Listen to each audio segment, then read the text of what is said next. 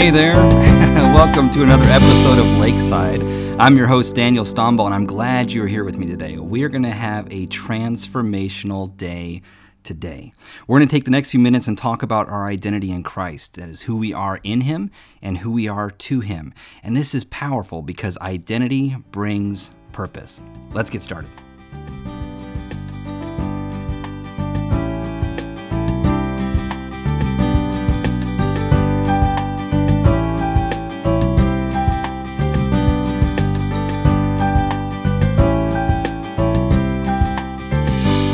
And we're back. This is day number 40, and we're rolling right through Song of Solomon. Chapter number 4 and verse number 4 is where we're going to pick up if you're following along with your Bible. If you have the Song of Solomon devotional journal, this would be day number 40. And so if you don't have your journal yet, you can grab that online on Amazon.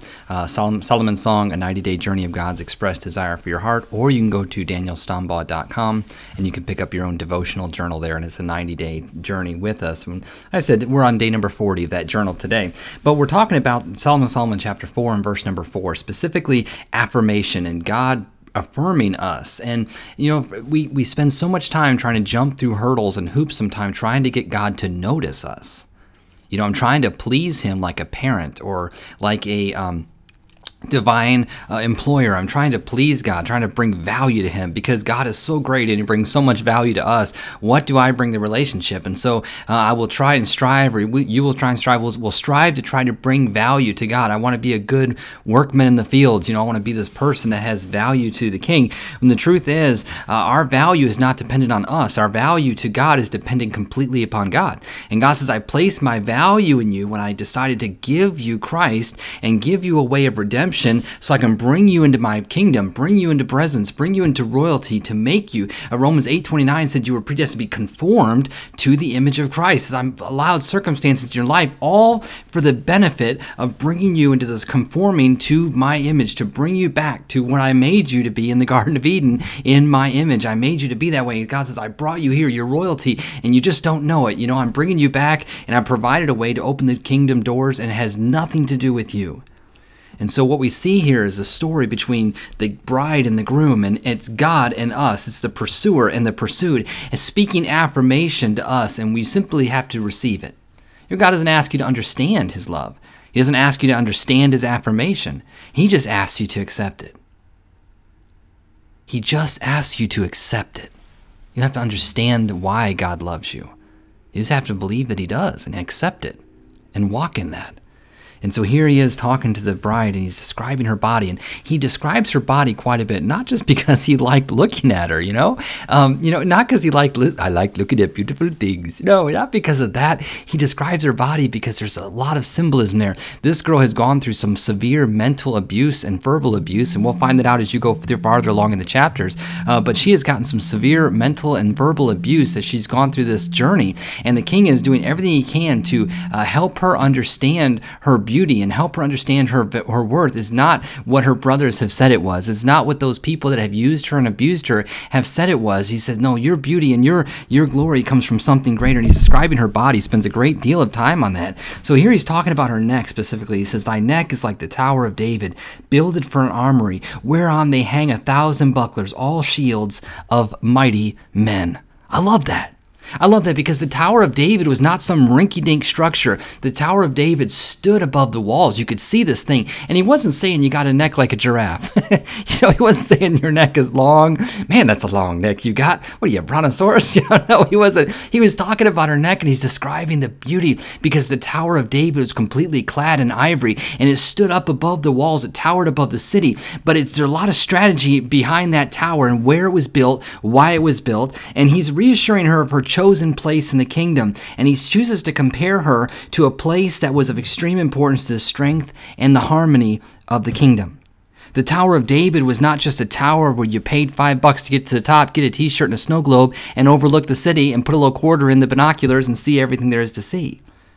The Tower of David was a barracks that David had built for his mighty men. And David, when he built this tower, remember the mighty men, these guys were like the Navy SEALs of the army of Jerusalem. These guys were tough. One guy killed a lion in a pit on a snowy day. One guy killed someone with a spear. He had all of these people where he jumped down and fought two men with a net, and all these, if you could read the stories of David's mighty men and how accomplished these guys were. They were very skilled at the craft of warfare, very skilled at the craft of defense and fighting, and they were strong, and they were very feared and respected among the people of Jerusalem. So when David built a place for these guys to hang their helmets, he wasn't building just a rinky-dink barracks. He built a beautiful strategic tower, and he said, I'm putting this at the weakest spot of the city. He looked throughout the entire city and said, if I was to be invaded, where would I be most vulnerable? Right there in that corner, right there along that wall. He went to that neighborhood and he built this tower, and people would begin to ask, what is going on there? What are you building? He said, I'm building a place for the mighty men to live.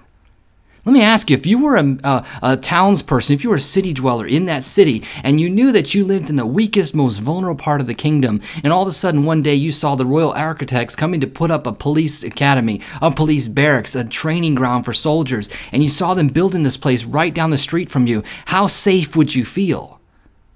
I mean, these guys were trained for war. How safe would you feel? It sent a clear message to everyone in that area. It said, number one, your king sees you.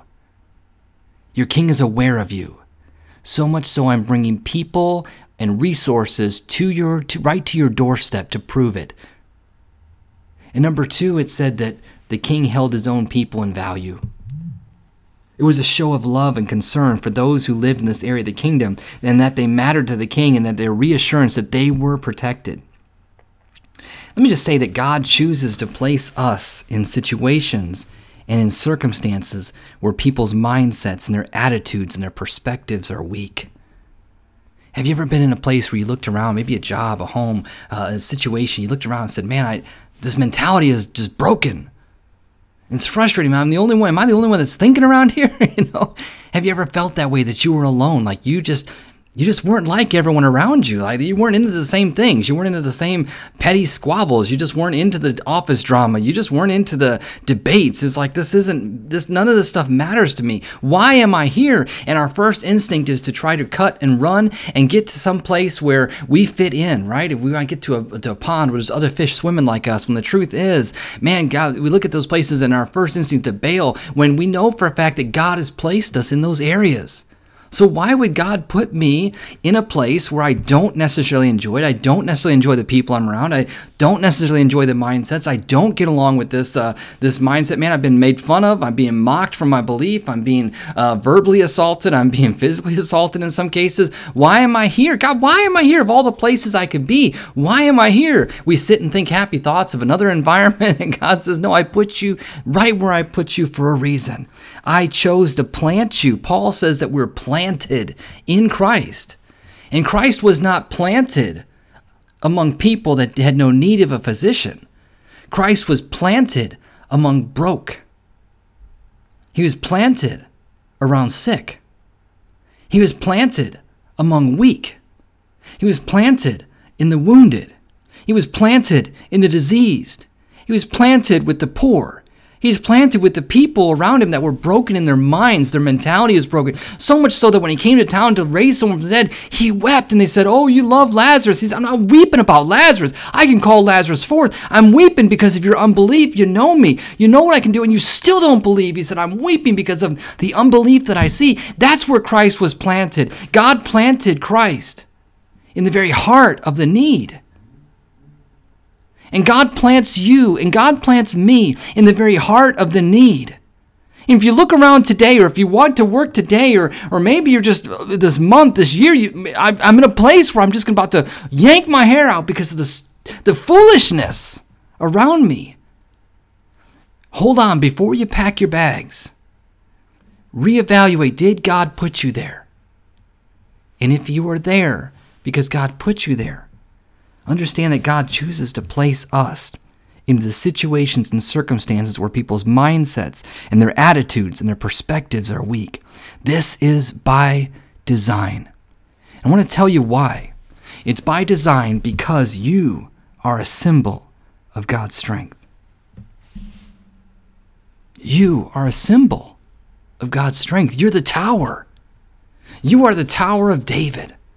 He puts you in the broken part of the wall. He puts you where people don't look up when they walk around. They look down at their feet. He puts you where the homeless people are laid out around you and sitting on the side of the road and panhandling for money. He puts you where the broken mindsets where people are completely anti-God. He puts you in a mindset where it's a self-centeredness that's everywhere and it just reeks of just dismal and depression. He puts you there because you're a symbol of his strength. You're not his strength. No, he is his strength, but you are a conduit of his strength. This is when I am weak, then I am strong. I put you there, right there, so you can display strength and you can be a symbol of who I am to them. You're his strength. He places you where he does in life and around the people that you are around for the express purpose of displaying his strength. You are his gift. Man, I want you just to say this to yourself very quickly. I am his gift. Say it again. I am his gift. One more time. This time, I want you to focus on the words. I am his gift. You are God's gift. And your very presence is proof that the people that you are around matter to the heart of the King. And I promise you, when those people see the King, and they will see the King, when they see the King one day, they're going to look back at him and say, you put a tower right where I was. Like, you put this guy, and he worked down the street from me. You put this lady, and she worked in the same office building as me. And she would come by my desk, or I'd hear her singing, and she would come by my desk, and she would smile. She'd invite me out to church events, and she just really just showed me kindness and showed me extended love, or he extended love without anything, with whether I came to their church or not, whether I believed like him or not. He was just there, and he was constant, and he was steady. And when I had a problem, he listened, and he would let me know, hey, or she'd let me know, hey, I prayed for you today. And you know what? That's hard. Being a tower is not easy. Being a tower can be frustrating. And so many times we feel like we blow it because we just, man, if God really knew what kind of person I was, he wouldn't have made me his tower. You know what? We feel like that when we focus on us instead of who built us. When you focus on the tower instead of the person who built the tower, that's when the problems happen. Let me ask you a question. What circumstances have you felt that God has placed you in that seemed unfair to you at the time? Like, do you find yourself in a place where you say, man, this is unfair, and God, I can't believe you put me here. I can't believe you put me here. It was for a purpose. It was for such a time as this. Man, I remember one time I worked at a trucking company in Illinois. And there was this little lady that worked in the dock. She worked actually in the office for a computer repair. Her name was Charlotte, and just a small little African-American lady. And she would walk this truck dock, and I believe I've talked about it in the past episodes, but she would walk up and down this truck dock, and it was a several 100,000 square foot building. It was massive. This thing was massive. It had 3 basic buildings, 3 warehouses connected, and we had little trams and trolleys that went back and forth. This is huge. And she would walk this truck dock on her lunch hour, and she touched everything, and you'd hear her talking to herself, you know, and people would stop, and they would talk to her, and and Charlotte was just amazing. And Charlotte was not just talking. I found out later as I got to know Charlotte, what she was actually doing was praying. She prayed over every single thing in that truck dock. She touched every forklift, every dock door, every Gaylord box that had airbags in it. She chucked every air hose, every pallet as she passed by of the product that we were logistically staging for this other company. She would touch those things, right? And she walked through. And one day, Charlotte was getting ready to leave after I'd worked there 7 years, getting ready to move to Alabama to take a job as an associate pastor. And I remember I had gotten to know Charlotte, and Charlotte was very instrumental in teaching me how to hear God's voice in my life. And after some difficulty on my part to break down some mental barriers to accept what Charlotte had to teach me, she would just begin to pour into me about God's voice and how to hear him, and it changed everything about me. Right? So I was getting ready to leave Charlotte and getting ready to leave work, and Charlotte says, Daniel, do you know what my job is here? I said, my job is your job is to fix the computers on the forklifts. And she said, yes. And she said, do you understand, you want to see how I fix these? And I said, yeah, absolutely. So she took me into her office, and I was expecting to see like this Tony Stark laboratory, right, with all these computers and hooked up. And it was just a regular wooden desk, and she had these little computers that our forklifts had on them. And she put this computer on her desk and just set it down. And she said, Daniel, I don't know anything about computers. And I said, what? She said, I don't know anything about computers. She said, when a computer breaks, I bring it in this office. She said, Daniel, God gave me this office. The person that had this job before me said they didn't have an office. They had a workstation out with everyone else, but God gave me this office because God gave me this job, because God knows that I didn't know anything about computers. I was completely unqualified, and God gave it to me. I said, well, how did that happen, Charlotte? She said, he just did. I went to the interviews. I even told the people I didn't know anything about the computers, but they hired me anyway. I said, that's fantastic. I said, how do you fix computers? She said, I bring the computer in here. I sit on my desk. I sit down, and this is crazy. This can sound crazy to many people who are listening to this. She said, I put it down. She said, I just simply put my hand on the computer, and I just said, God, you need to fix this computer because I don't know anything about this. I do know you gave me this job for a purpose. You want me to strengthen and edify your people that are here, your kids that are here. You gave me this office. You gave me this computer. Everything I have, you've given me. Now give me the understanding and fix this computer. And she said, God has taught me how to fix computers. God's taught me this. She said, I pray over that computer. I turn it back on, and it works. She said, I put it back in the forklift, and off they go. So for 7 years, as Charlotte, I've worked here 7 years. I've seen you bring out computers and put them on forklifts time after time.